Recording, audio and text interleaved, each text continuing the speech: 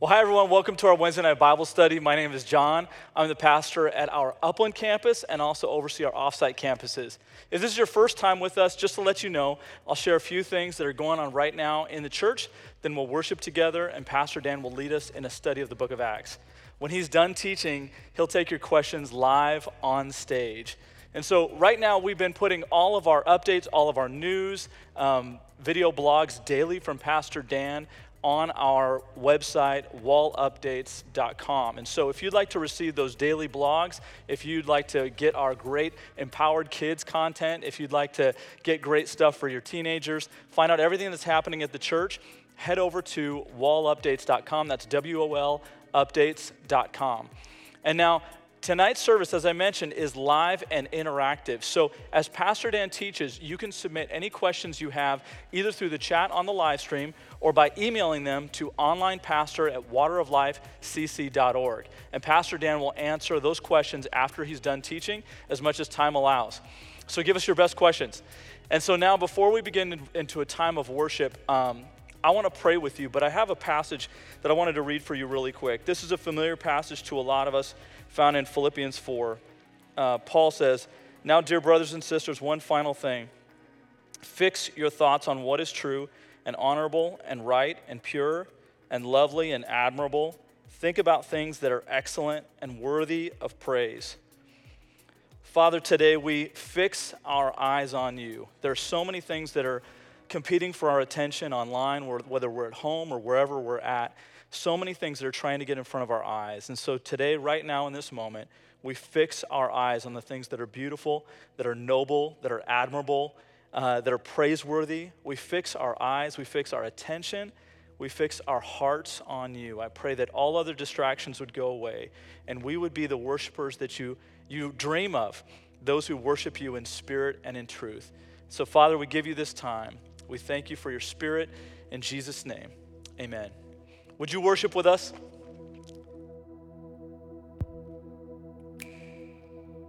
we welcome you in this place, in our homes tonight.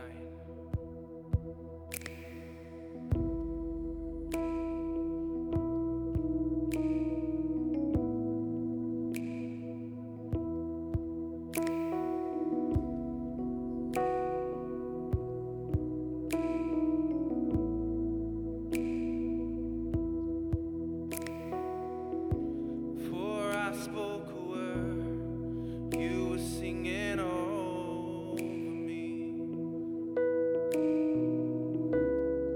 You have been so, so good to me.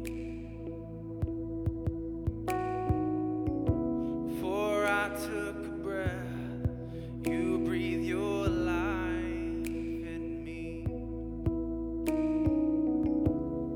And you have been so kind to me. And oh, the overwhelming, never-ending, reckless love of God. Oh, it chases me down, fights till I'm found, leaves the 99. I couldn't earn it, I don't deserve it. Still you give yourself away. Oh, the overwhelming, never-ending, reckless love of God. Yeah.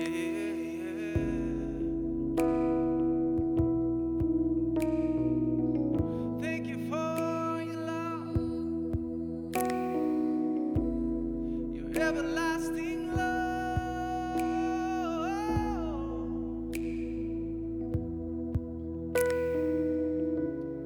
When I was your foe, still your love fought for me. You have been so, so good to me. When I felt no worth, you paid it all for me. You have been so, so kind to me. Yeah. Oh,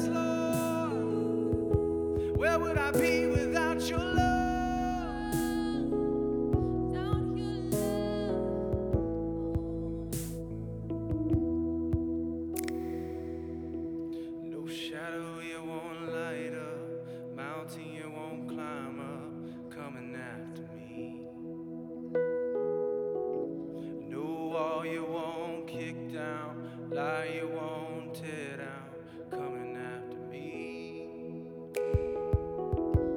No shadow you won't light up, mountain you won't climb up, coming after me. Thank you, God. There's no wall you won't kick down, lie you won't tear down, coming after me. No shadow you won't light up, mountain you won't climb up, coming after me. There's no wall you won't kick down, lie you won't tear down, coming after me. There's no shadow you won't light up, mountain you won't climb up, coming after me. Your love is chasing me down. There's no wall you won't kick down, lie you won't tear down, coming after me. Oh, the overwhelming, never-ending, reckless love of God. Oh, it chases me down, fights till I'm found, leaves the 99, and I couldn't earn it, I don't deserve it, still you give yourself away. Oh, the overwhelming, never-ending, reckless love of God.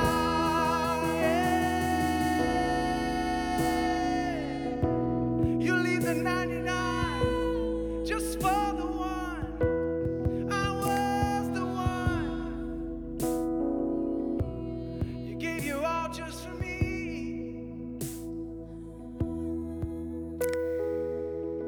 There's no shadow you won't light up, mountain you won't climb up, coming after me. There's no wall you won't kick down, lie you won't tear down, coming after me. There's no shadow you won't light up, mountain you won't climb up, coming after me. Nothing can stop your love, God.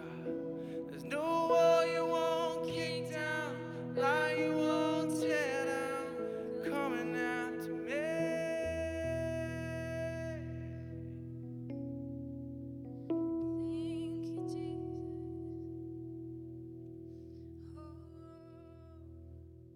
We thank you for your presence. We thank you that you fight our battles for us.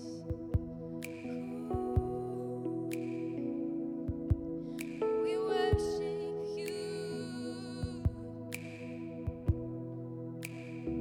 You reign over all. You reign over all.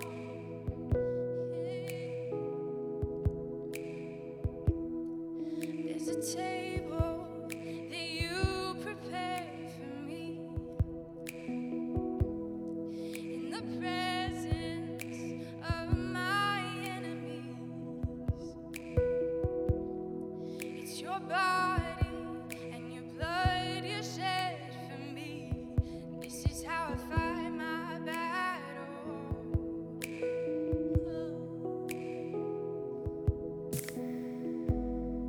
There's a table that you prepared for me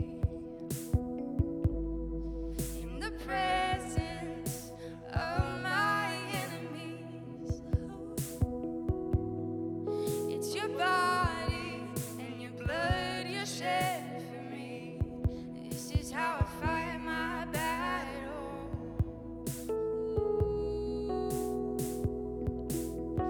And I believe you overcome, and I will lift my song of praise for what you've done. And this is how I fight my battle. And this is how I fight my battle. And this is how I fight my battle. And this is how this is how I fight my battles. And this is how I fight my battles.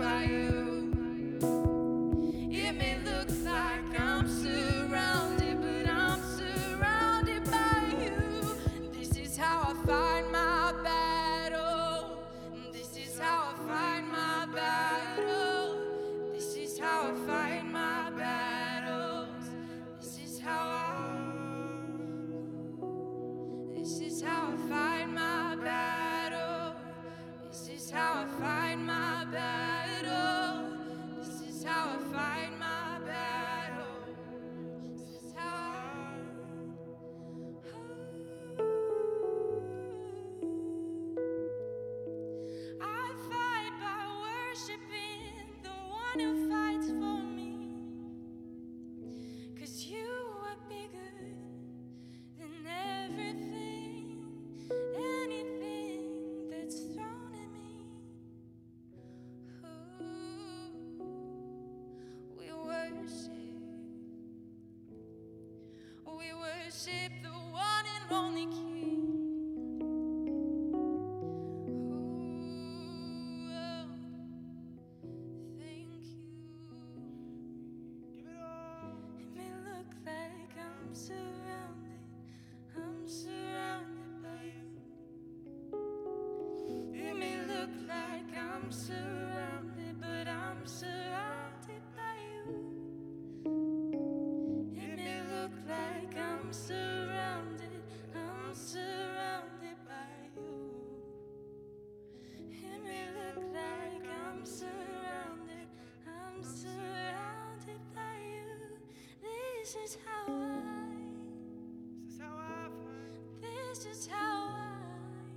Give it over to the one this is how I fights our battles for us, Lord.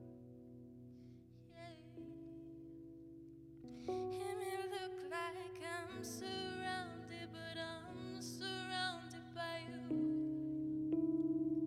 It may look like I'm surrounded, but I'm surrounded by you, Jesus. It may look like I'm surrounded, but I'm surrounded by you. This is how 'cause you are bigger. You are bigger. This is how oh, it may look like I'm surrounded, but I'm surrounded by you.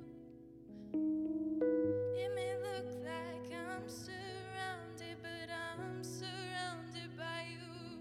Come and fill me. It may look like I'm surrounded, but I'm surrounded by you. This is how I fight my battle.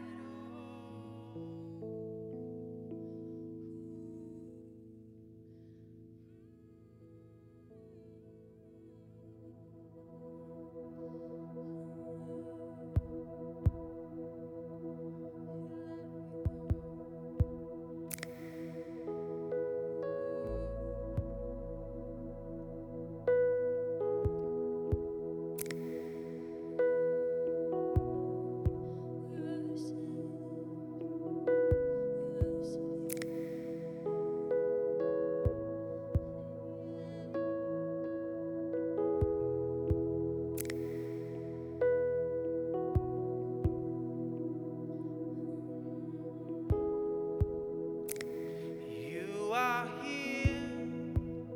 You're moving in our midst. I worship you. I worship you. You are here. You're working in this place. I worship you. I worship you. You are here. You're moving in our midst. I worship you. I worship you. You are here. You're working in this place. I worship you. I worship you. 'Cause you are waymaker, miracle worker, promise keeper, light in the darkness, my God, that is who you are. You are waymaker, miracle worker, promise keeper, light in the darkness, my God, that is who you are. You are here. You're touching every heart. I worship you. I worship you. You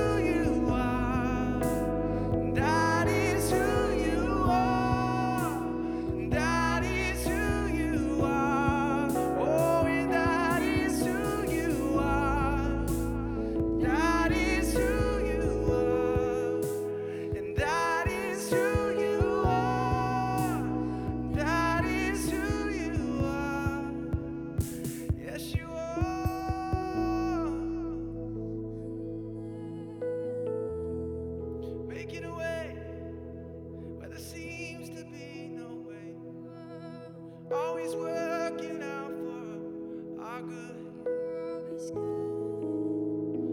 'Cause our God is intentional. He knows just what he's doing. He knows just what he's doing.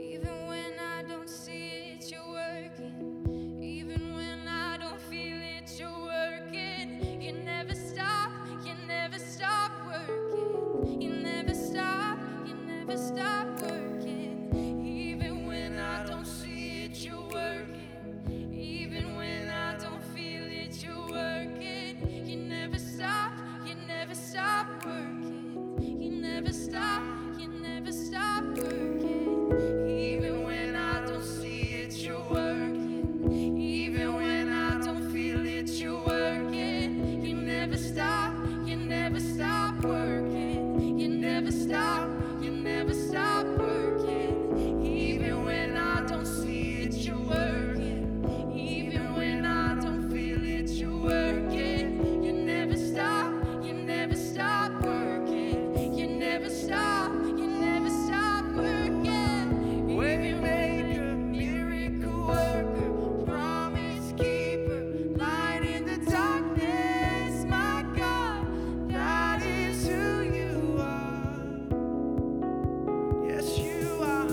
Waymaker, miracle worker, promise keeper, light in the darkness, my God, that is who you are. It's who you are, and that is who you are. That is who you are. And that is who you are. That is who you are. Oh, and that is who you are. That is who you are. And that is who you are.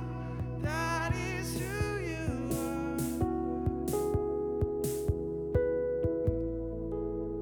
Forever who you are. So I'm gonna trust just who you are. Gonna rest in the shadow of the Almighty Lord. And that is who you are. That is who you are. That is who you are.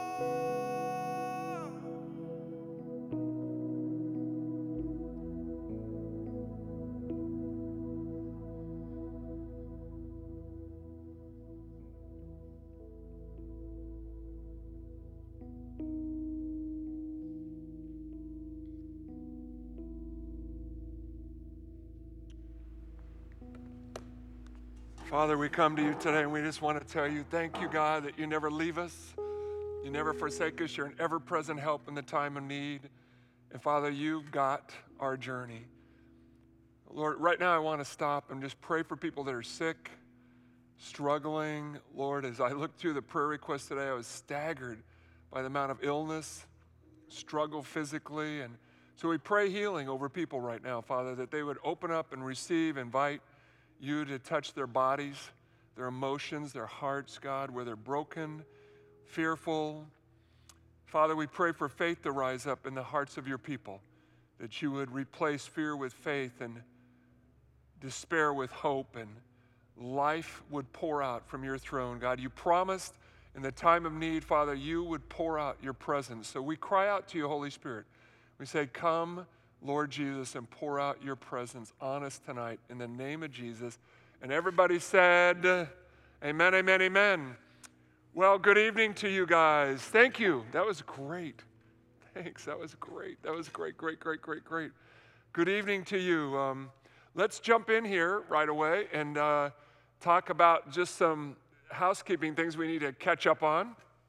I have been told by a number of people that we have filed a lawsuit against Riverside County, Water of Life has, so that was a bit interesting to me how gossip starts and rumors run and all of that. We're not in Riverside County, so I'm not quite sure why Water of Life would be suing Riverside County, but we're not suing anybody, actually, so that is just a rumor. So I'm not sure how it started, but let's put it to rest tonight.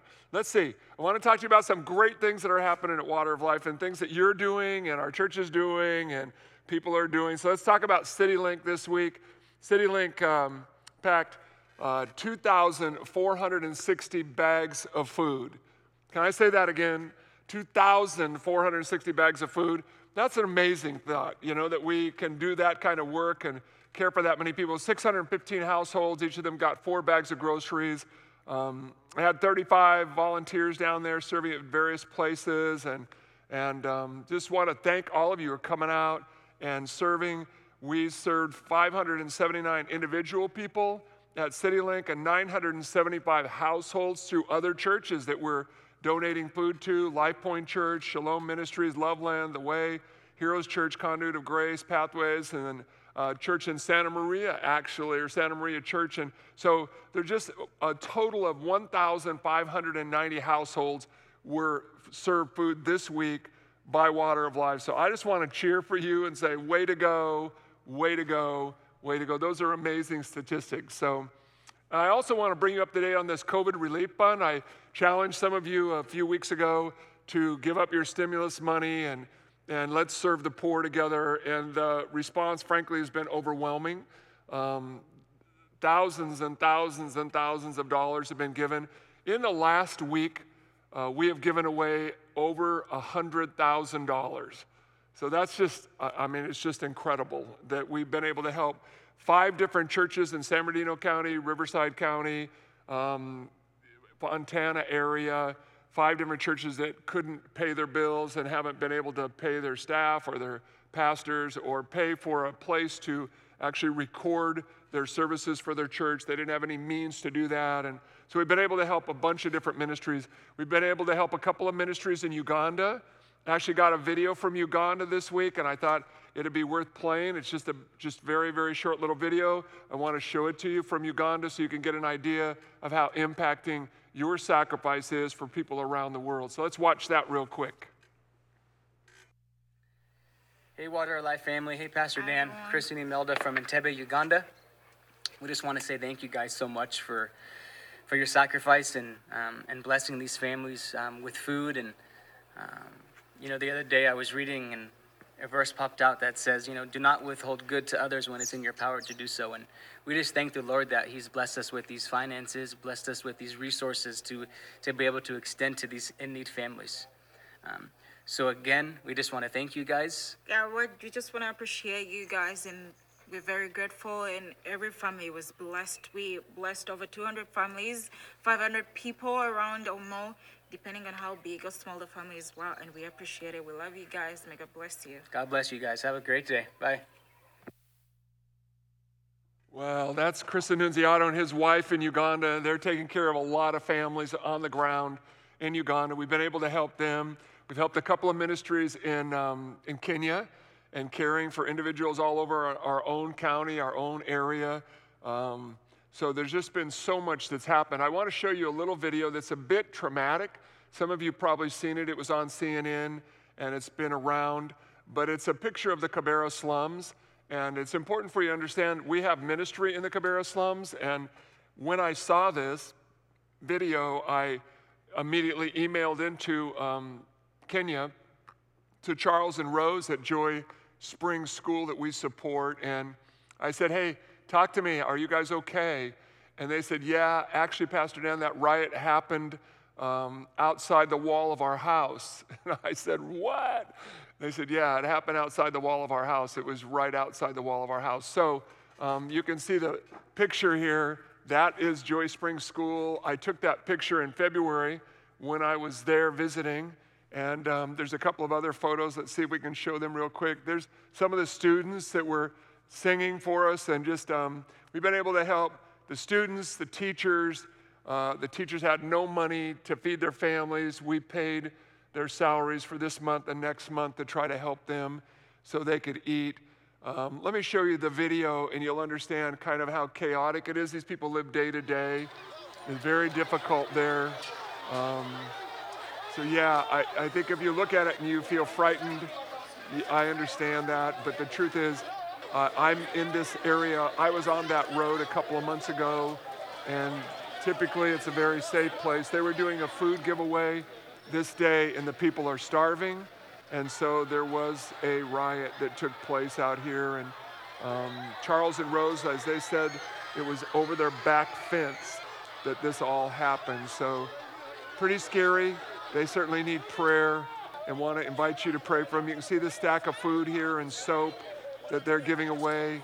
And we've been buying soap for people and rice for people in Kenya and Uganda so they can wash their hands and stay free from the virus, all of those kinds of things. So a lot of pain around the world, friends, a lot of pain. But I just want to cheer for you because you've done so much to touch so many people around the world. So it's quite amazing, and I'm just very grateful, very, very, very grateful for your hearts and your sacrifice to serve other people. So let's pray and we'll jump in the Word. Father, we want to come to you right now. Say thank you, God, for a generous community of people that love the poor and the least and the less. And you said if we love those people, that we've served it and done it unto you. So we pray that you would be honored and glorified in our sacrifice, in our giving, in our generosity, in our caring for the people at the bottom of the food chain right now that are really struggling. But then, Lord, we want to be honest about our hearts, that we need to be fed your word. We need to be encouraged and built up. We need to get our eyes off of fear and onto faith. We need hope to rise up in us, Lord. So we pray, Holy Spirit, you would do that as we open your word now in the name of Jesus. And everybody said, amen, amen, amen. Okay, last week we did chapters 3 and 4 in the book of Acts. And so we're going to be in chapter 5 today. I want to tell you a little story or ask you a couple questions before we jump into chapter 5. Those of you who have children, babies, infants, or grandchildren, I think you probably understand that how precious a little life is. Like when a baby's born, we do these baby dedications up here, and there's little babies all over the place. And you look at babies, and they're like, whoo, so fragile. You know, they're just tremendously fragile. And so I know we have 4 grandkids that are under 4 years of age. And so we've watched them grow up, and we watch the babies, and we watch the monitors when we're at the house. When they're taking a nap, they're on a monitor, and there's so much caution and protection that we offer children when they're first born. And I think we would all agree with that. I think you all understand that need, that humans, God intended for humans to be needy. And so he put us in a place where we would need each other. And that isn't unlike the picture that's shown in the book of Acts of the early church.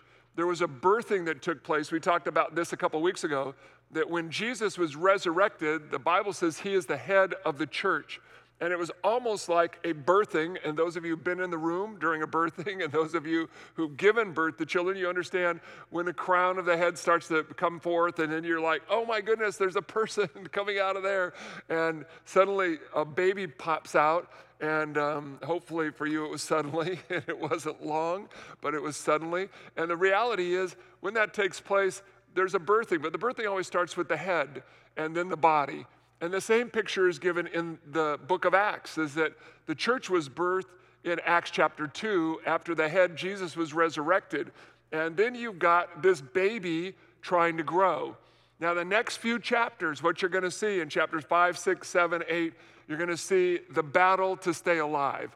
That's actually the picture in the framework of a baby, an infant, a child, a very, very newborn church, that the enemy understands this huge catastrophic mistake he's made by crucifying Christ, and Christ has risen from the dead and then birthed his life into all these other people, because he said when a seed goes in the ground, it will come forth and multiply itself. And certainly that was happening. There was 3,000, and there was 5,000, there was 8,000, there was thousands of people in Jerusalem giving their lives to Christ. So the enemy was doing everything he could to destroy the church.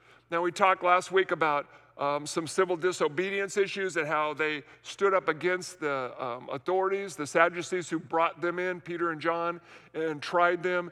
But the outcome of that was just the beginning of a persecution that was going to sweep through Jerusalem and through the little baby infant early church. And so the reality that was going to take place in this picture that you're going to see is the beginning of that. So chapter 5, it gets hard. Chapter 6, it gets worse. And chapter 7, you see the first person martyred, and you start to see people dying. And then there was a sweeping through of a great, great great persecution that took place ultimately. So you've got to think like that as we read the text. So we left off last week in chapter 4, verse 35, 36, 37. You got your Bible, your iPad, your phone. It says in verse 36, now Joseph, a Levite of Cyprian birth, Joseph, we don't ever think of this guy as named Joseph or Joseph.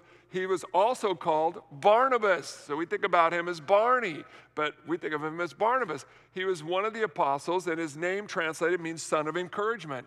And he owned a tract of land, and he sold it and brought the money and laid it at the apostles' feet. So we know this about Barnabas. He was a very, very generous guy. Now, he was Paul's first mentor. He was the guy who poured his life into Paul. You can find that throughout the book of Acts as it starts to unfold in chapters 12, 13, 14. And then you get up to chapter 15, and you see this split that Paul and Barnabas had over a guy named John Mark, who was actually the cousin of Barnabas. We find out later, but John Mark had deserted them, I think in Acts chapter 13, on their first missionary journey around the world. John Mark was a young guy. He kind of lost his mind and walked away. I think he was carrying their luggage is actually what he was doing on the missionary journey. He was there just to help. He didn't like it, missed his mom, whatever. I'm not sure what happened. He went home. And when he went home, that really blew Paul up. So what happened was there was a conflict between Paul and Barnabas actually sided with John Mark and Paul, and he split. And then later, Paul then traveled with Silas and did his other missionary journeys with Silas. And later, Paul called back to John Mark and said, please send John Mark to me when he was in prison. He's been a faithful brother to me. So we know there was a reconciliation of this. There was a healing. So Barnabas was from the tribe of Levite. He was a priest. And so one of the things that you're going to see as we move through chapter 6, I think it's verse 7, is that a lot of priests started getting saved and coming to Christ. They were giving their hearts to Jesus. I have to think Barnabas was part of that because he was from the tribe of Levi and he was also a priest. And so we know this, that he had an influence on those people. And likely he went to school with Paul and was a schoolmate of Paul in Gamaliel's school of training for the Pharisees. And so there was a whole bunch of things happening here that were unfolding with this guy named Barnabas. But more than anything, he was a contrast to the next part of the story that Luke's going to unfold. So remember this, there's years going by here as we move into chapter 7 and 8.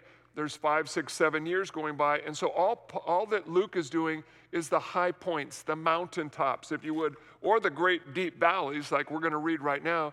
He was only putting in some of what was taking place, not everything. So you got to keep that in mind as we read. So let's read chapter 5, the first 11 verses, and they're very difficult, so hang on to your hat, and we'll jump in there. I asked somebody what they think we should do with these verses, and they said nothing, just skip them and keep going. I thought, okay, well, that would be nice, but we can't do that if we're going to go verse to verse through the Bible. So let's do this. It says, a man named Ananias with his wife Sapphira sold a piece of property, kept back some of the price for himself, with his wife's full knowledge. And bringing a portion of it, he laid it at the apostles' feet. But Peter said to Ananias, why has Satan filled your heart to lie to the Holy Spirit and keep back some of the price of the land? While it remained unsold, wasn't it yours? Did it not remain your own? And after it was sold, was it not under your control? You could do whatever you want to do with the money. It was yours. Why is it then that you've conceived this deed in your heart? You have not lied to men, but to God. And that's a very important verse. Just remember, he was referencing the Holy Spirit. Why has Satan filled your heart to lie to the Holy Spirit? And then there's this gigantic statement made by Peter that you have lied to God, which helps us understand the Trinity. The Father, Son, and the Holy Spirit are all part of the Godhead. Our Father in heaven is made up of 3 different identities. We can't get into all that right now. I touched that a bit last week, but the reality is the Holy Spirit is clearly defined as God here. It says, why has Satan filled your heart to lie to the Holy Spirit? And why did you lie? You have not lied to men, but to God. In verse 5 it says, and when he heard these things, Ananias fell down and he breathed his last, and a great fear came over all that heard about it. I guess so. Okay, then the young men got up and covered him up and carried him out, and they buried him. Verse 7, now there elapsed an interval of about 3 hours, and his wife came in with no knowledge of what had happened to her husband.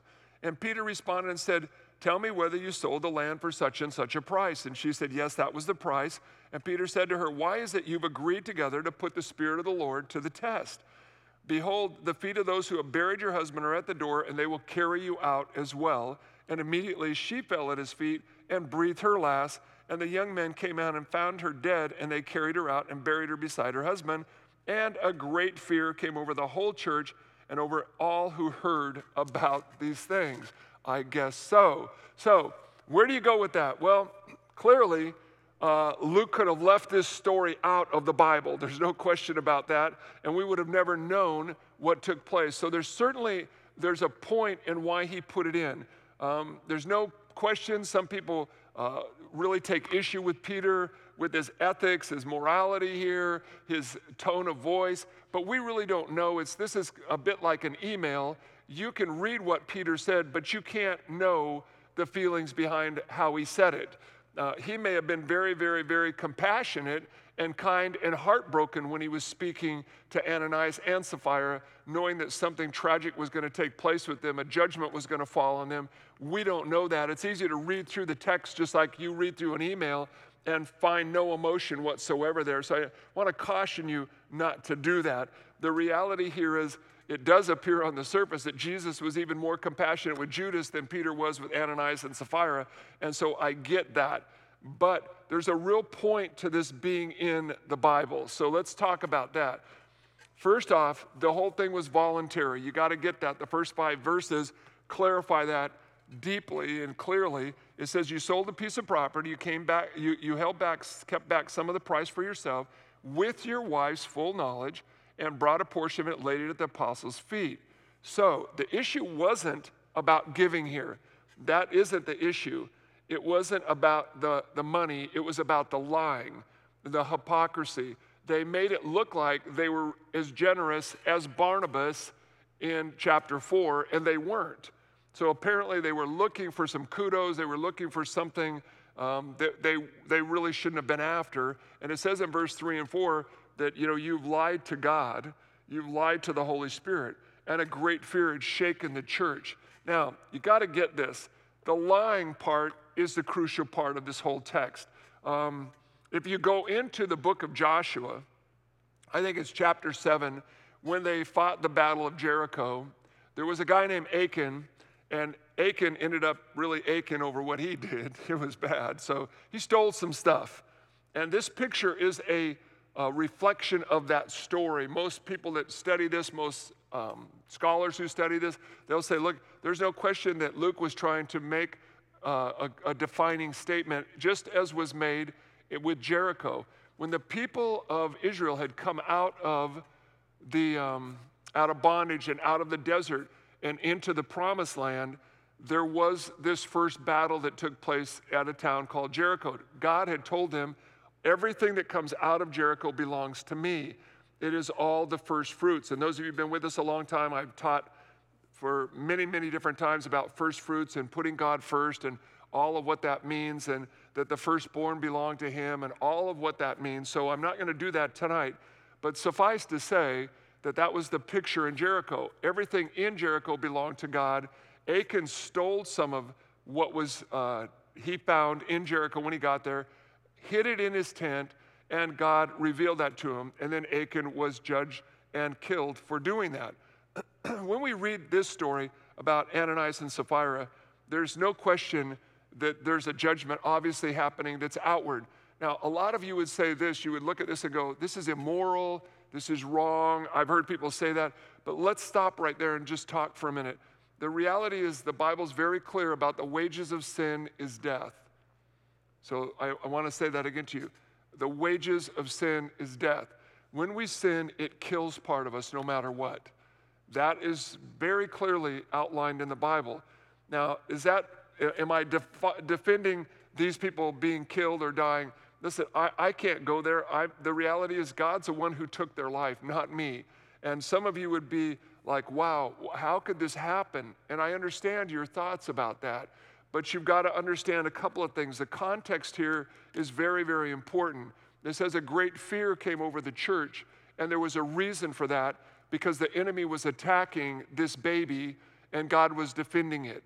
And because it was a baby, it was a tiny, helpless, if you would, infant at that point, and needed to be defended, that God defended them.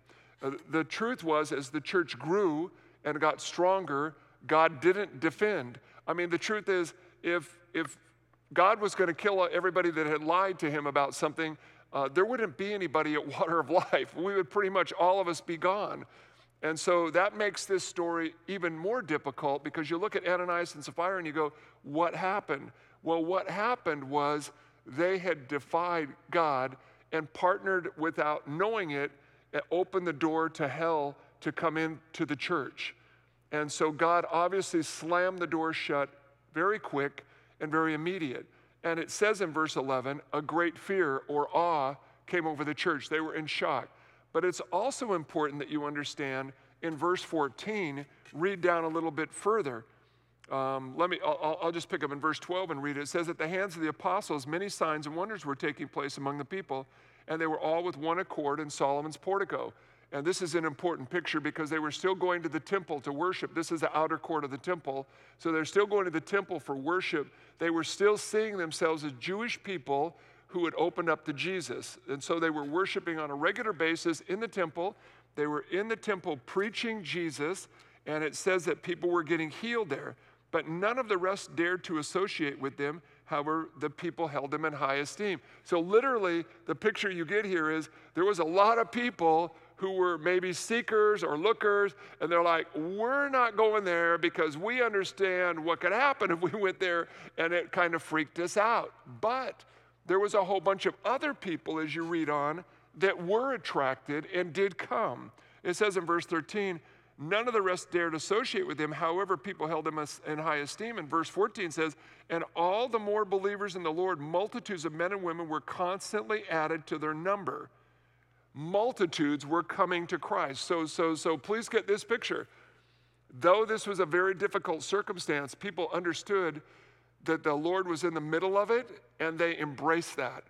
Now, what the picture that you get here is really, look, if you're not in, don't come here. But if you're all in, come on in. That's really the picture that you get.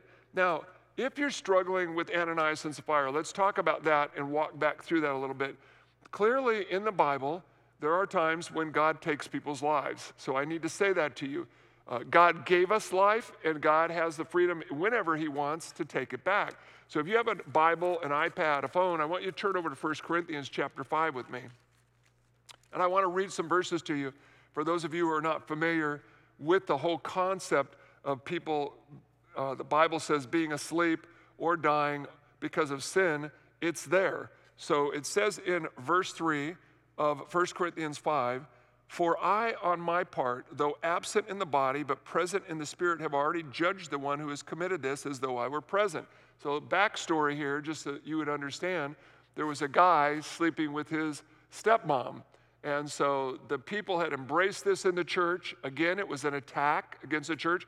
And Paul said, listen, this cannot happen in the church. This isn't going to be tolerated. And so Paul said, I've already judged this person, even though I'm not there. I know that he has sinned against the Lord. And in the name, he says in verse 4, in the name of the Lord Jesus, when you are assembled and I am with you with the power of the Lord Jesus, I have decided to deliver such a one over to Satan for the destruction of his flesh, so that his spirit may be saved in the day of the Lord Jesus. Now, this is very, very problematic text. And some of you might be going, wow, you're already in a hole. Why are you digging it deeper? Because it's a very, very important concept. The concept is this, that there is a God, and he loves people. He's crazy about people. But there's also judgment. So the Bible talks about judgment and mercy, that God is a God of both. And without judgment, friends, there's no justice. You got to think like that. We love justice. We want things, the scales to be level and correct, but we hate the thought of God judging people and then ultimately punishing them. But the picture that Paul puts here is of a believer that is sinning against God, and that it would be better for that person's flesh to die so that their spirit can be in eternity and live than for them to go on sinning against the Lord. And that is the picture. Now, if you drop down into verse 9, Paul says this, I wrote you in my letter not to associate with immoral people. And he's trying to clarify what he was talking about in the church. He said, I didn't mean to not associate with immoral people in the world, or with covetous or swindlers or idolaters, for then you would have to go out of the world. So he's saying, no, you got to understand, there's a really clear parameter here. Christians and non-Christians, believers and non-believers, people in the church and people not in the church. There's a very defining picture here, as there was in Acts chapter 5. Very defining picture of the church itself. And so the discipline, if you would, of the Lord is inside the church. And the Bible says that judgment starts in the church, not outside the church, but in the church. And that's the picture here. So Paul said, listen, when I was telling you not to associate with immoral people, I'm talking about people that are in your church. They should not be there if they're not living the way that they ought to be living. And frankly, if you're out there right now having an affair, doing things you shouldn't be doing, this ought to strike some fear in your heart. It really should. And that's the point of the whole thing, that you would realize that there is a God, it's not you, and the Lord wants you to wake up to the reality that he can bring life to you, but sinning against the Lord brings death to you. So here's where Paul goes. Excuse me, he says, I was encouraging you not to hang out with these people, but I'm not talking about people in the world. In verse 11, he says, actually, I wrote to you not to associate with any so-called brother or sister if that person's an immoral person, or covetous, idolater, reviler, drunkard, swindler, not to even eat with them, but to put them outside of the church and then say, listen, you need to deal with your sin and we want to love you. And that's actually what happened to this guy in this story in 1 Corinthians, is he repented because they did take some steps with him of discipline and restoration, and because they did deal with his issue, he turned back to the Lord, and Paul immediately went back and said, now that he's turned back to the Lord, embrace the guy, embrace the guy, embrace the guy. So he says this at verse 12. For what do I have to do with judging outsiders, people in the world? Basically, he just said this. If you're in the world, you're going to act and live like you're in the world. Don't get freaked out because non-believers act like non-believers. That shouldn't bother anybody, really. That's just reality. And then he goes on and he says this, for what do I have to do with judging outsiders? Do you not know those who judge, or those who are within the church are the ones that we're talking about? But those who are outside, God judges those. So remove the wicked man from yourselves. So from among yourselves. So you've got to get this picture that he's saying there will be times that God will actually take the life of a believer in order to seal their destiny into the kingdom of God. Now, you might be sitting there going, that's crazy. Well, I want to explain something to you. I've actually seen this happen. Some of you might remember this. Years ago, in the early 90s, there was a pastor in Ontario who was a youth pastor at a pretty prominent church in Ontario, and people found out he had been molesting kids. And when that came out, it was a huge tragedy. Made the front page of the Daily Bulletin paper. It was just devastating. And long and short of it was, this guy was arrested. He was put in jail. He was in his 30s at the time. And I knew his wife. She ended up being part of our fellowship at Water of Life. I ended up doing her wedding when she remarried another man, because what happened was, when she went to her husband and he was repentant and wept over what he had done and cried out to God for healing for all the lives that he had devastated. And then she said, that was the best thing that could happen, but I knew that he had violated our relationship so deeply I couldn't ever be there again. And that night, he went to sleep, and when they came to his cell the next morning, he was dead. Now, you might say, well, that was a coincidence. I don't think it was a coincidence at all. She didn't think it was a coincidence at all. It was very clearly the Lord took his life and sealed him into eternity and took him off the planet. There's no question. There's another story I could tell you, the same thing that I knew happened to a person in Northern California who was beating his wife because she was reading the Bible, and he locked her in a room. And then he went out one day to chop down a tree, and the tree fell on him, but only the very, very, very tip top of the tree, a branch that was about this long, pierced right through his heart and killed him. He had repented when that happened. There was a bunch of backstory to all of that as well, very similar to this story. Friends, I'm just trying to say this to you. I'm certain that these things take place. I'm positive that there are times when God sweeps people off the planet and seals them into eternity, and that's the picture you have here. Very difficult, very, very difficult picture. So I'm going to jump on into the rest of the story because I do think that the rest of the story is really important. What I want to leave you with is just some thoughts. Let's talk about lying. Clearly, these people lied. They lied to the Holy Spirit. And lying partners you with Satan. So those of you who have a struggle with lying, you need to deal with that because it opens the door to hell at a level that many other things don't. The Bible says that Satan is a liar and he's the father of lies. Jesus said in John 8:44, you belong to your father, the devil, and you want to carry out your father's desires. He was a murderer from the beginning, not holding to the truth. There is no truth in Satan. When he lies, he speaks his own native language, for he is a liar and the father of lies. Friends, when my kids were growing up, I used to look at them when they were lying, and I'd say, listen, you need to be really careful because lying partners you with hell. It's very dark and it's very dangerous, and you need to be careful of it. This isn't just a demonstration of justice about lying, but it is a protection and a statement about how lying partners us with hell and how the bride of Christ has got to be protected by the Father. And that is really what was happening in this story. So let's jump down into verse 12, verse 13, verse 14, 15, and you can see that there was some worship going on. There was people coming to Christ. There was some great things happening back here in Acts chapter 5. There's some powerful responses. People, even though they had seen these miraculous things happen and they were afraid, they still wanted to know Jesus. So it says that at the portico, many, many people were getting healed. It says in verse 15, there was such an extent that they even carried the sick onto the streets and laid them on cots and pallets so that Peter, when he came by, at least his shadow might fall on any of them. Also, the people from the cities in the vicinity of Jerusalem were coming together, bringing people who were sick or afflicted with unclean spirits, they were demonized, and they were being healed. So there was a supernatural outpouring, friends. There was a revival feeling here. There was a baby church with a huge outpouring of the Spirit, signs of wonders happening, healings taking place, faith being triggered, and people surrendering to Jesus. So there was just a really important, one of the things that's happening here when people start laying people out in front for healing, and I've seen this happen. I think I've told you stories about when I went to see Catherine Coleman, and people were lined up around the block wanting to get in to see Catherine Coleman. I was so far out of my zone, I couldn't deal with it at the time, but the truth is there was people that got healed. I just didn't like the style of it, and God had to work that through my heart for a long time. But the reality was God heals in very mysterious and wild ways that we don't often understand.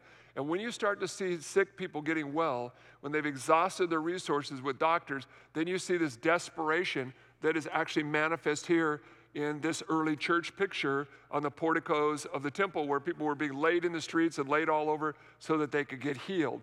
So it's a crazy picture. It's a great picture. But it says in verse 17, this created more tension. The high priest rose up along with all of his associates. That was a sect of the Sadducees, and they were filled with jealousy. They laid hands on the apostles and put them back into jail. But during the night, an angel of the Lord opened the gates of the prison and took them out and said, go stand and speak to the people in the temple the whole message of this life. And upon hearing this, they entered in the temple at daybreak and began to teach. So you got this crazy picture, this crazy picture of people getting healed, people getting saved. If you remember and you're with us the last couple of weeks, you know that they had already brought them in once and warned them not, Peter and John, and warned them not to do this. Don't preach Jesus. Don't heal anybody. The name of Jesus is outlawed in Jerusalem. You may not go here. And so they go there anyway. People are getting healed. They're totally blown up. Now at this point, they're starting to say, okay, we have a huge disaster on our hands. We thought we killed this guy, and now this is just exploding in our midst. People are getting saved, people are getting healed, people are getting delivered. And by the way, friends, that all should still be happening today. If we really believe that the Spirit of God is alive, people should be getting healed, getting restored, and getting delivered. All of that to say, with the signs and wonders came this huge outpouring of the Spirit and this whole infolding of new people into the church, but it triggered some jealousy, some anger, some envy, and really they arrested the apostles. Okay, come back, and they're going to arrest these guys again. But when they arrest them, then supernaturally, they're released from prison. And as soon as they're released from prison, what happens? They're told to go back into the temple and preach again. Now, in order to understand the fullness of this, how much audacity is in all of this, and how much courage these guys are displaying, you got to remember, these are the same people that crucified Christ. And just these guys knew that. And they were the ones who ran and ran and ran. But now, instead of running from the battle, they're running to the battle. Instead of running from the conflict, they're running to the conflict because they know that God has commissioned them, called them, and told them to go. It was startling. It was startling. They didn't say, is it safe to preach, but is it what God wants me to do? And that was the answer, obviously, was yes. And so they went and they did that. You know, I a few years ago was in India, and I had the opportunity when I was in India to preach to a room full of probably 200 to 300 pastors. And when they started to gather, we were traveling around the country of India, and I was preaching night and day all over the place. And when we gathered, they were, the leader who was putting this meeting together, I said, explain to me what you want to do here. What's your goal? What do you want me to preach about? He goes, I want you to preach about persecution. I go, really? And he goes, yeah, everybody in the room that you're going to preach to this day will have been persecuted. They've either been beaten or jailed or both. And I said, everybody in the room. And he goes, every single person in the room will have been persecuted for their faith. And I thought to myself, everybody in the room but me, and you want me to teach these guys? I need to get out in the crowd and let them speak. This was such a mind-boggling moment for me to look at these men and women who had traveled on buses, on carts, on trains. They had come overnight. They had come for days. Some of them had traveled 2 or 3 days. They didn't even have the money to get home. I remember I had brought some money, again, because of your generosity, and I was able to pay for people to get on a train to go home. They came with no way to go home, which is just crazy because they were so hungry to hear about Jesus, and they were so persecuted in India that they were starving for help. And so what happened in the picture here, what happened was I'm sitting there preaching to them, trying to encourage them and strengthen them. And as soon as we were done that night, they got up and started to leave. And I said, where are they staying tonight? And he goes, oh, they're not staying the night. They travel home tonight. It's Saturday night, and some of them travel all night long so they can preach to their own churches or their house churches and their congregations tomorrow morning. I said, hold it. You mean they just traveled all the way here? They got here for a meeting that lasted for 2 or 3 hours. You fed them dinner, and now they're going to get back on a train and travel all night long and then go home and preach to their people. He said, exactly.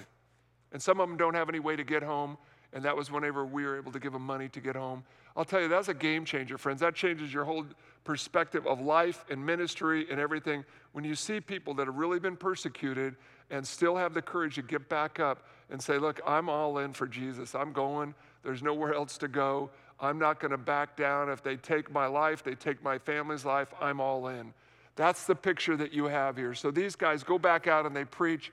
And it says in verse 21, the high priestly associates called the council together the next day. They sent orders to the prison to bring these guys out. But the officers who came did not find them in prison. And when they returned, they reported back. We said, we went, and there were still guards at the door. But when they opened up the door, there was nobody there. This is a great picture.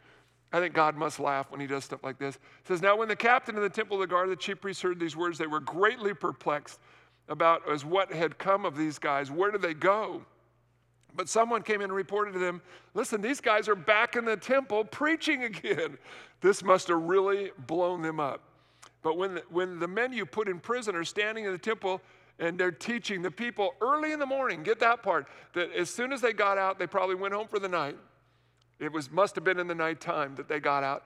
And then they were early in the morning back in the temple, very first thing. And the captain went along with officers and proceeded to bring them back without violence, for they were afraid of the people that they might be stoned. The officers must have gone in. These are the same guys that arrested him before. You got to think like that. And they must have gone in at this time and said, look, could you just please come with us?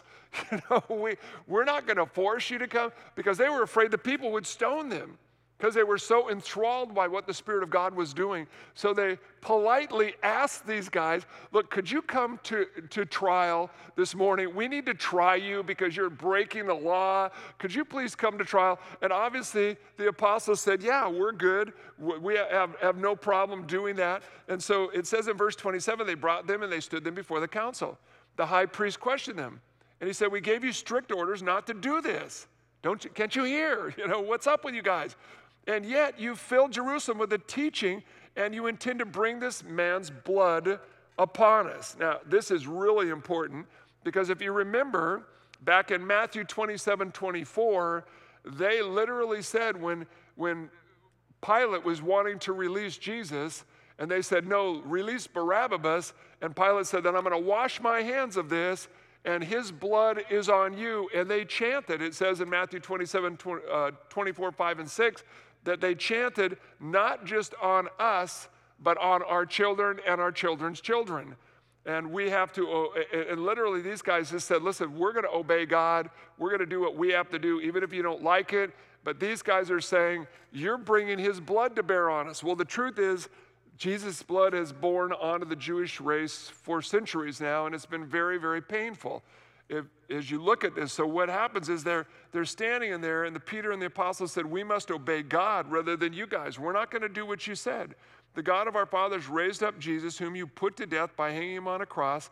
He is the one whom God exalted to his right hand as a prince and savior to grant repentance to Israel and forgiveness of sins. You've got to understand the picture here is very clear, very important. They just kept coming back to Jesus, coming back to Jesus, coming back to Jesus, and saying, look, Jesus is the issue here, and it's all about him. It's always about Jesus. He's got to be the center of it all. And they just made this point over and over and over. They're preaching the gospel in this courtroom. It's the second time they've done it. It happens again and again and again and again until finally they start to kill these guys. So what happens is he says, literally, you put him on the cross, but our Father raised him up. It says in verse 32, we are witnesses of all these things, and so is the Holy Spirit whom God has given to those who obey him.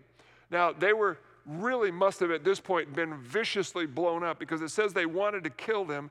They were cut to the quick, and they intended to kill them. They were going to crucify these guys or stone them just like they had Jesus. So they had pretty much just signed their death warrant. That is such a crazy picture. But they had gone in there so bold that they had signed their death warrant and said, look, we're not going to back down. Go ahead and kill us. Do what you did to Jesus. They shouldn't have been surprised at all. They wouldn't have been surprised at all if they would have been killed for what they were saying. But something happens here that is very supernatural. It has to do with God rescuing the church again. And that is exactly what he did here. He rescued some of the key leaders from being killed. It says in verse 34, but a Pharisee named Gamaliel, a teacher of the law, respected by all the people, stood up in the council and gave orders to the men to put the men outside for a short time. So you got to understand who Gamaliel is. Gamaliel is a very, very prominent and powerful rabbi, teacher, leader. He was a preeminent teacher of his day in Jerusalem. So all the records we have about Gamaliel is that he was a very powerful person. He was, in fact, you may remember his name, he was the Apostle Paul's, or Saul. He was his rabbi. Paul was in the school of Gamaliel. It says in Acts 22, verse 3, I am a Jew born into Tarsus of Cilicia, but brought up in this city. I studied under Gamaliel, and was thoroughly trained in the law of our ancestors, I was just as zealous for God as any of you are today. So Gamaliel was a very famous, very powerful, and very, very, very strategic person in this story. He was known as an old and wise Pharisee and a great, great teacher. So what does he do? Watch this. This is so important that God used him as a vessel to protect the church. He said to the men of Israel, take care what you'd purpose to do with these guys. For some time ago, Theudas rose up, claiming to be somebody, and a group of about 400 men joined with him, but he was killed, and all of his followers were dispersed, and they came to nothing. After this, another guy named Judas, Theudas and Judas, this other guy named Judas of Galilee rose up in the days of the census. That would have been Joseph and Mary, the days of the census. And he drew away some people after him, but he too perished, and all those who followed him were scattered around. It came of nothing. Verse 38, so in the present case, I say to you, stay away from these guys, leave them alone, for if this plan or action is of men, it will come to nothing. It will be overthrown. But if it is of God, you will not be able to overthrow them, or else you may be found fighting against God. Now, this is just brilliant statement that he makes, but coming from the mouth of a Pharisee, a strategic leader who was a super strong Jew and a leader of the Jews. And yet he's telling them, leave these guys alone. Don't touch them. And that was impossible at the moment. You've got to understand how strategic this was, that God put his hand on Gamaliel. Gamaliel had this kind of authority to stand up and stand against the tide, stand against the high priest. Understand, it was the high priest who was cut to the quick. It was the high priest, Ananias and Caiaphas, those two that were in this meeting and had put Jesus to death, and they were the ones that wanted to kill these guys. But Gamaliel overrode them. And this is so important because it's how God works today. It seems sometimes like the leaders around you, the people over you at work, that they're overmatched, they can't do it. And then suddenly God will bring somebody above them, more authoritative than them, and there'll be a breakthrough. And you got to believe that, because this guy was not a believer, but he was a vessel used by God. And God will use vessels, friends. He'll use his people to reach other people. So you've got to see that was Gamaliel. He was a vessel that God used to protect these guys. And he won the day. He persuaded everybody, including the high priest, to back down. And so it says in verse 40, they took his advice. After calling the apostles in, they flogged them. They just kind of fly right over that. Oh, okay, hold it. They bound them and they whipped them 39 times, likely. So this is hard to get the understanding, the magnitude of the understanding, get your head to figure out what really happened here, because they flogged them and they told them, do not speak the name of Jesus again. Can't you hear us? And then they released him. And so in verse 41, they went on their way from the presence of the council, rejoicing that they were considered worthy to suffer shame for Jesus' name. And every day in the temple, from house to house, they kept right on teaching and preaching Jesus as the Christ. So their whole flogging, their whole warning went for nothing. And the truth was, it was such a strategic moment for this little baby infant church, just like the beginning of the chapter was with Ananias and Sapphira. It was so strategic that you're going to see in chapter 6, there was another attack by the enemy to try to destroy the leadership of the church, and God rescued them again. And then finally in chapter 7, you see Stephen get martyred and killed, and then the persecution breaks out. But by that time, there's enough stability in the church for the church to flourish under persecution. So these guys, though, amazingly, get flogged and go on their way rejoicing. And that, friends, ends our study for today. So I'm going to invite Pastor John to come on up here and see if he's got some questions that you have. I know you're all going to want me to answer what happened to Ananias and Sapphira, and I just not sure I'm going to be able to do all of that in the next few minutes that we have together, but let's see where we can go.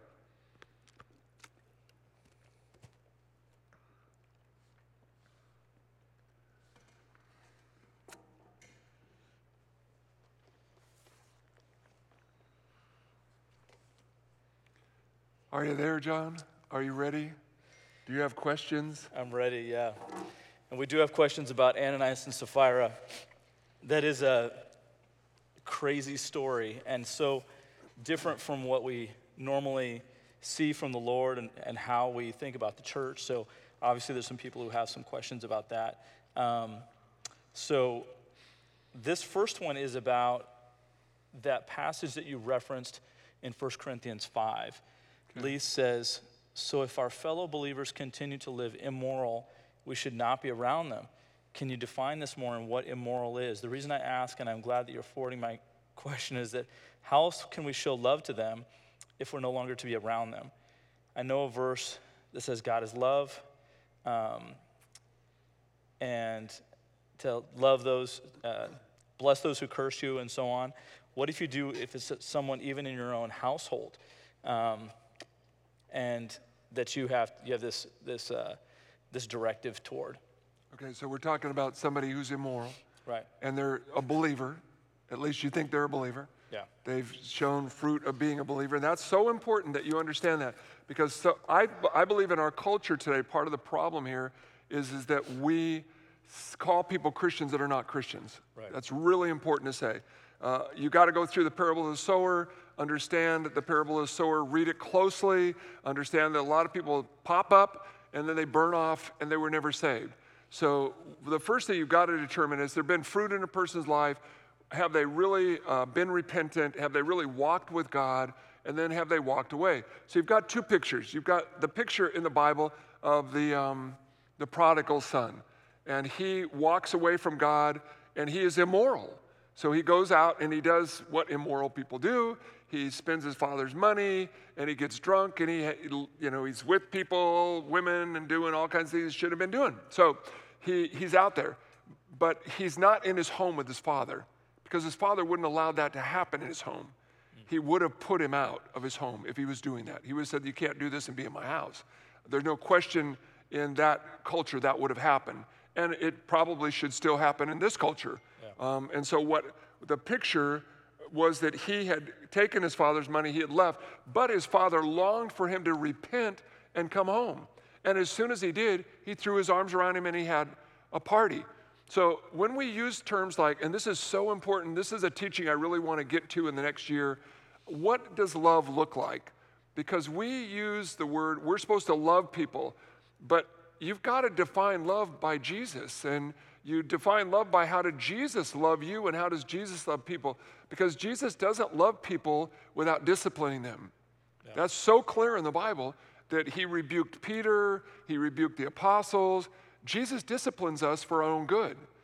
And the Bible's very clear about that. So what we tend to think in our culture is if you love somebody, you would never discipline them. Right. You would never take issue with anything they do wrong. But that is not a biblical picture. A biblical picture is if you really do love somebody, then you will take issue with things that they're doing wrong. But you'll do it kindly and thoughtfully. That's why sometimes I say, listen, if you want to disagree with me, no problem. Disagree with me. Just be nice. And that's the picture. That's what love really looks like. Love is sometimes difficult. And we call it, in different classes or books that have been written, tough love. Take your kid and put their stuff on the front porch and say, you're not going to live here and do drugs anymore. I'm not going to fund your habits any longer, that kind of a thing. We call that tough love.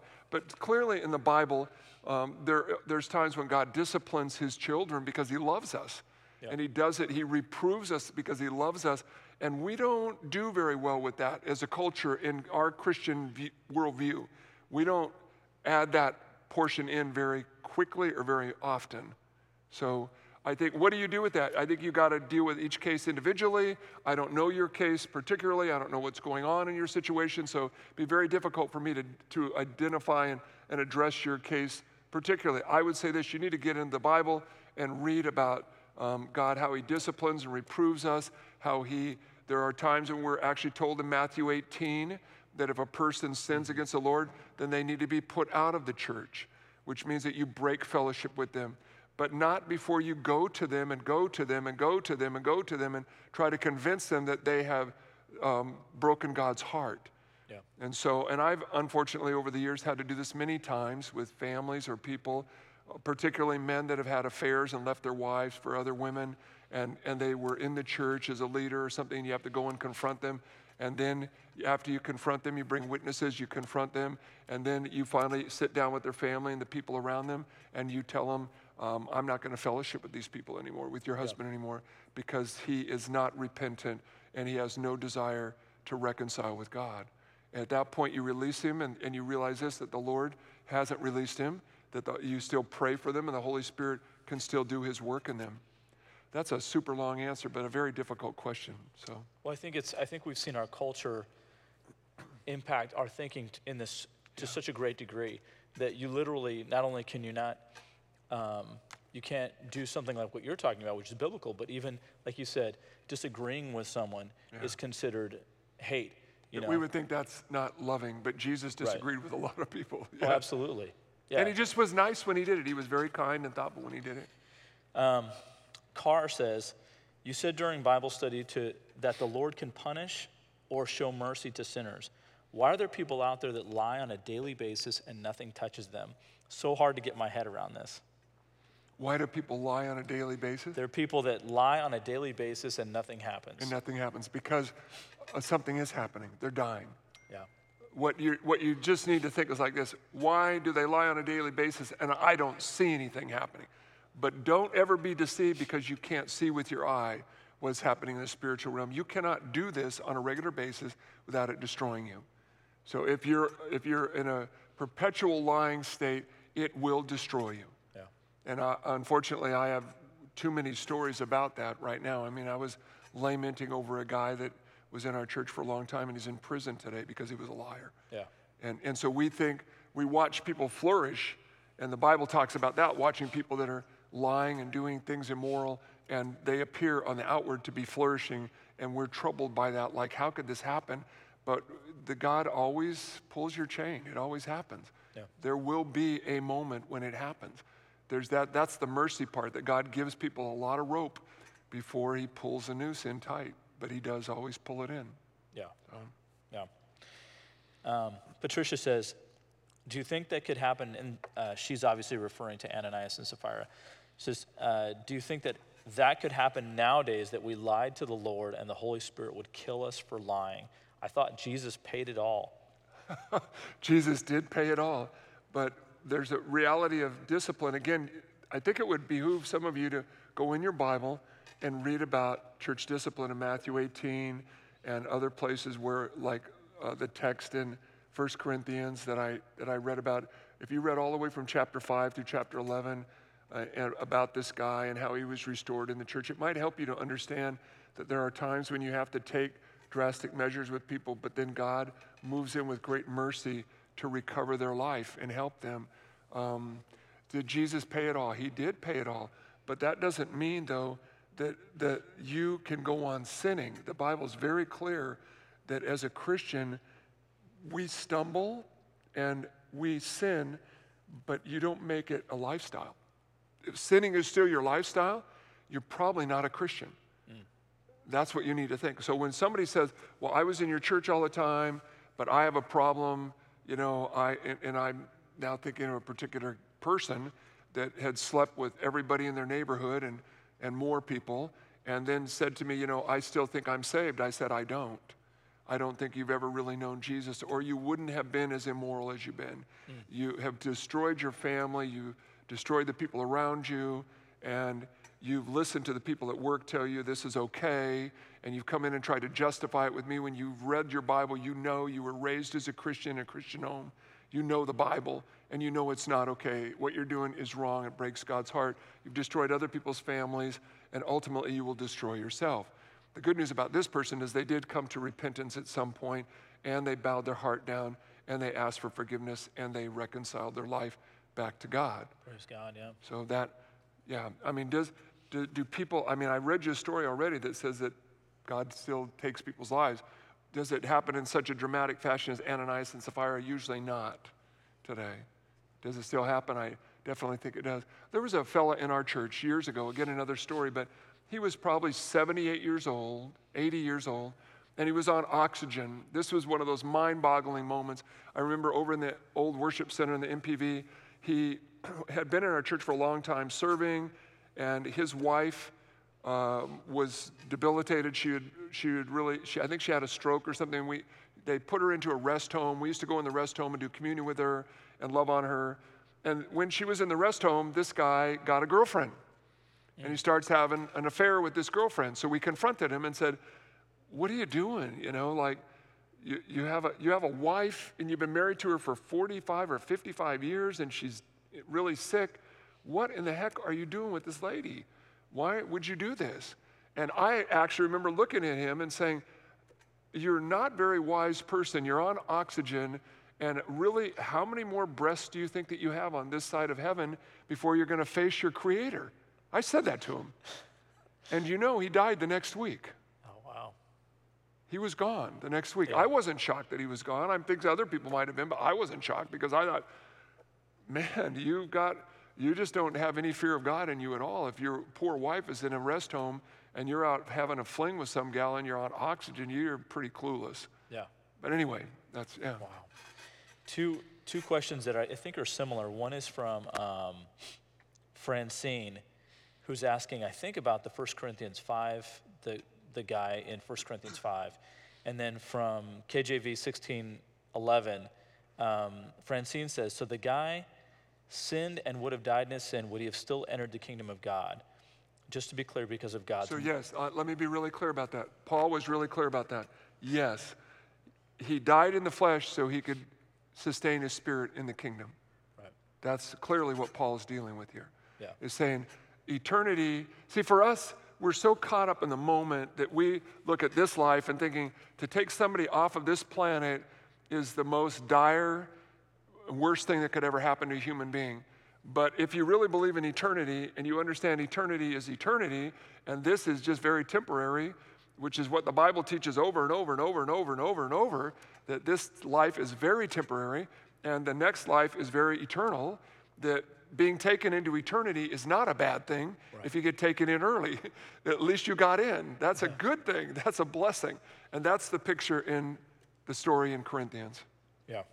And similar to KJV 16:11 says, were Ananias and Sapphira saved? If they lied, weren't their sins forgiven? He references 1 Corinthians 15:3. If God judges them at the time for lying, then 2 Corinthians 5:10 didn't apply for them.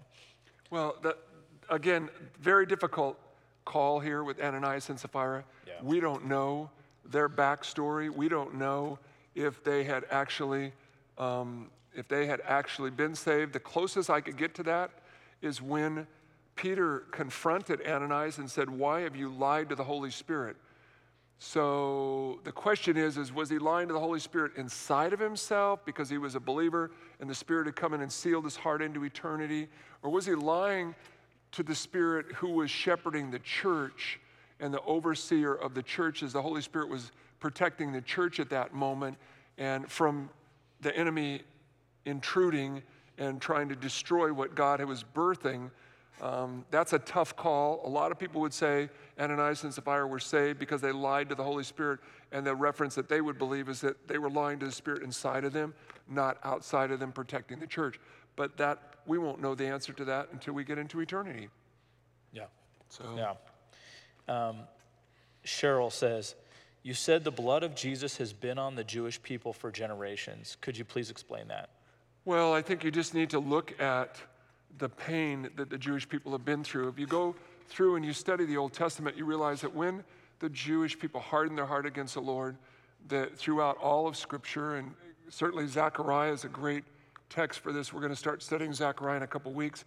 But God exiled them into Babylon for 70 years in order to reprove them and discipline them, that a whole generation of people would die off, and then he would bring back another generation of people and try to work with them again in Israel.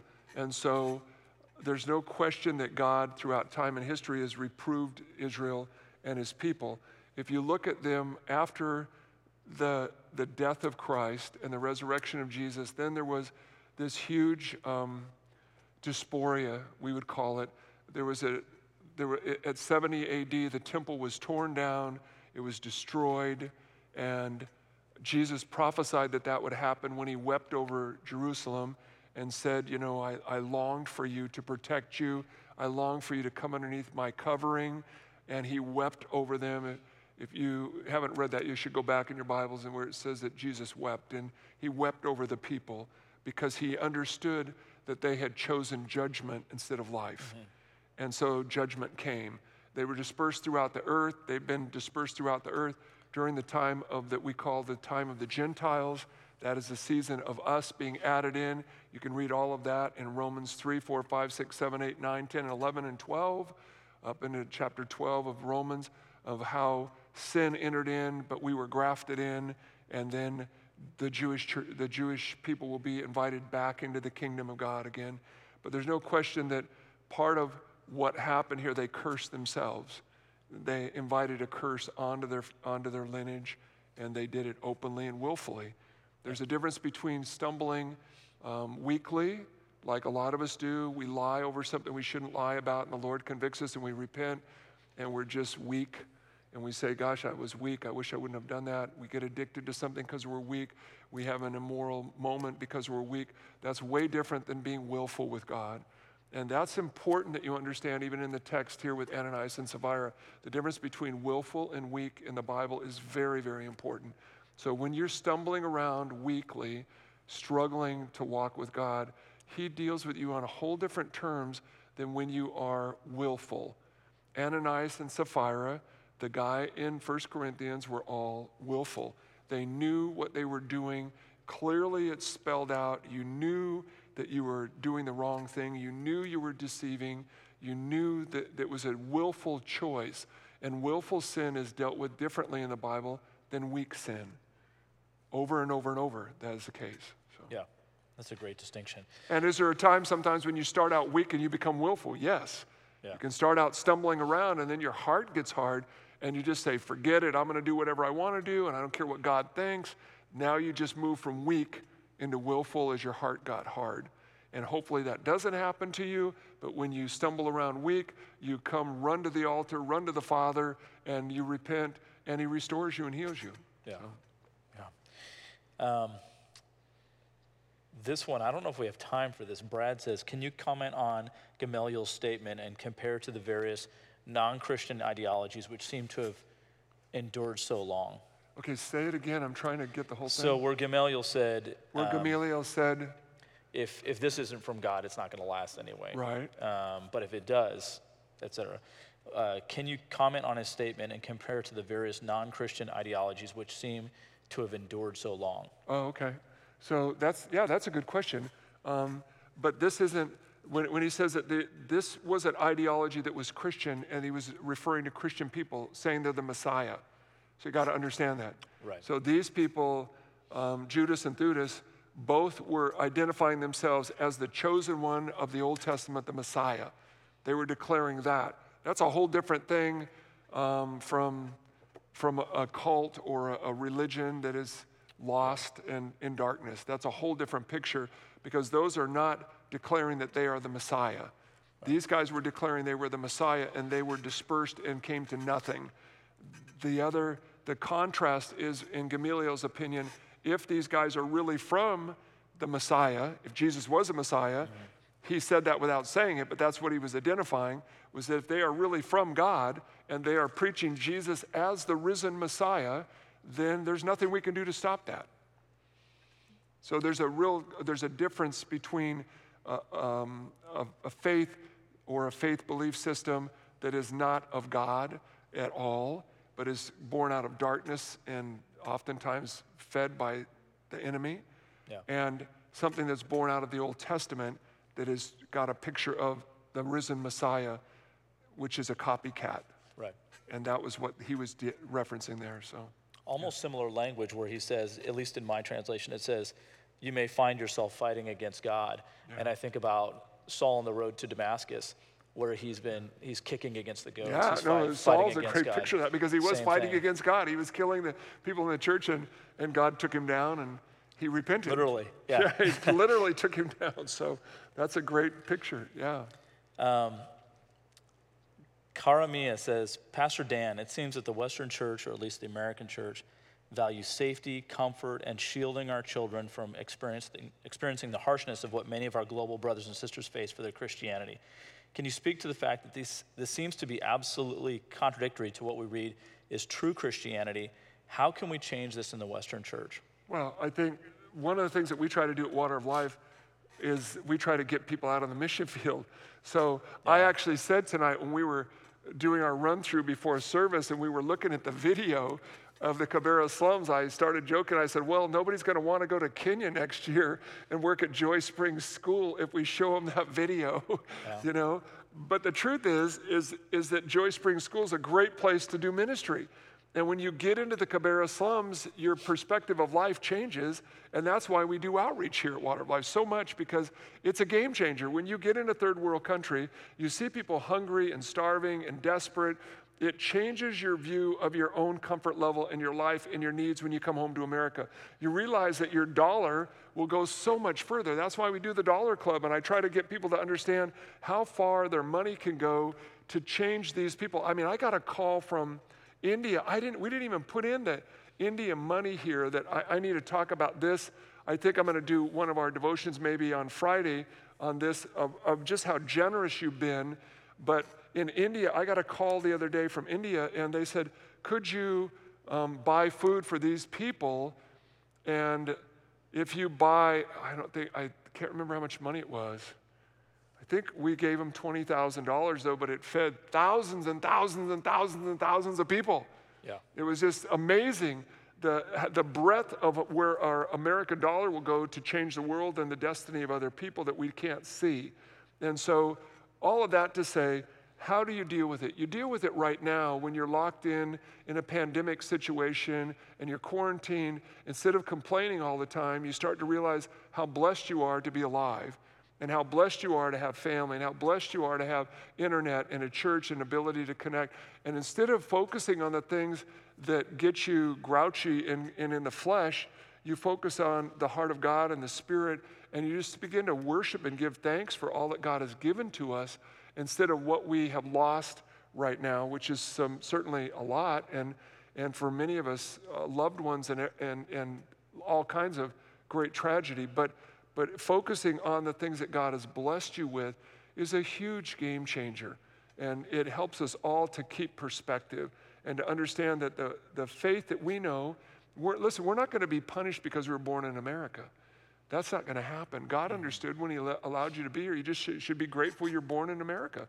I mean, that's a blessing, and we should all be just very thankful for that. That isn't something that God holds against any of us, but he does say this, listen, tell people that are rich in this world to be generous to other people. So we do that all the time at Water of Life. We always talk to people about sacrificing and giving and helping other people. And I think as a whole, our church is amazingly generous and just tremendously strong in this area. And we're very, very, very grateful for that.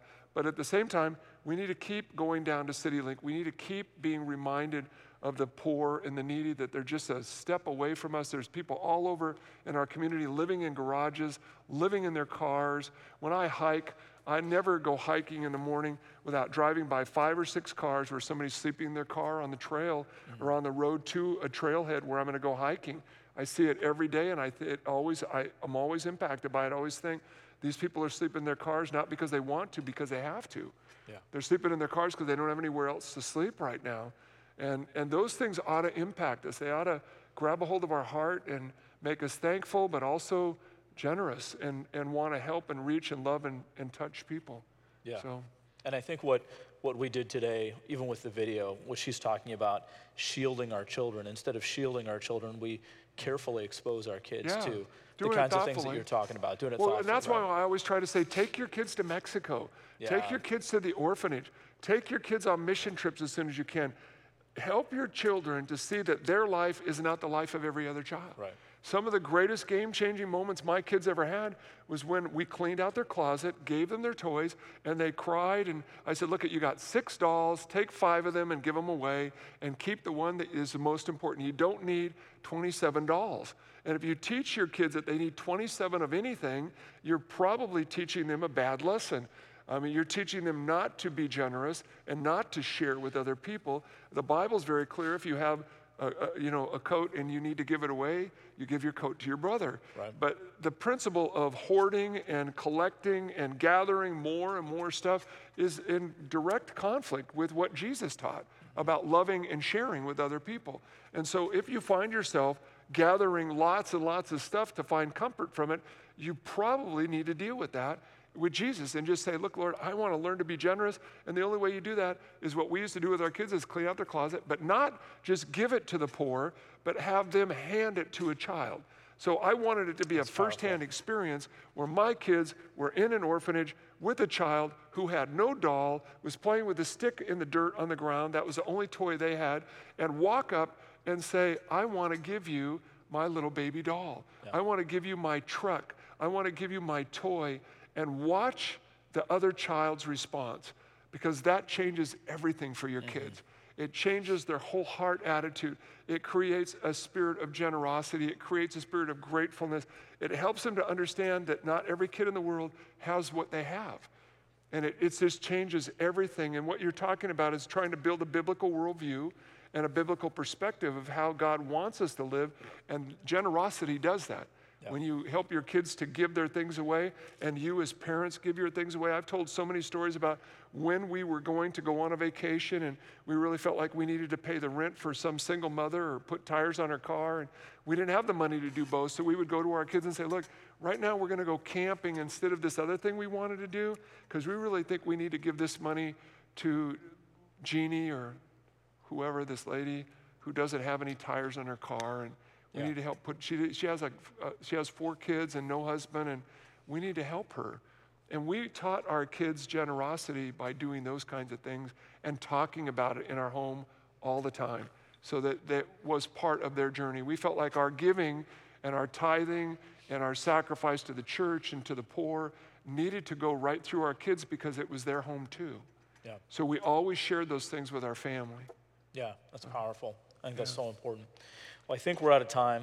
My apologies. We had a couple people who submitted questions. We'll try to cover them next week if we can. But I know this is a passage that really blows us up. There's between Ananias and Sapphira and some of this other stuff is just, it's pretty crazy. So we really appreciate you engaging. Continue to study, as Pastor Dan shared. So many good scriptures to read around these, to take a look and get the context of the whole scripture and understand these passages better.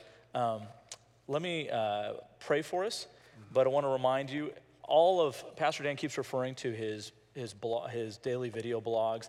Go to wallupdates.com. You can get all that information, get that every single day. It's such a great thing to see in your inbox first thing in the morning when you wake up.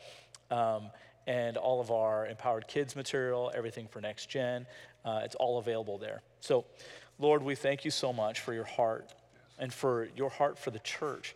We see it, how carefully, how cautiously, how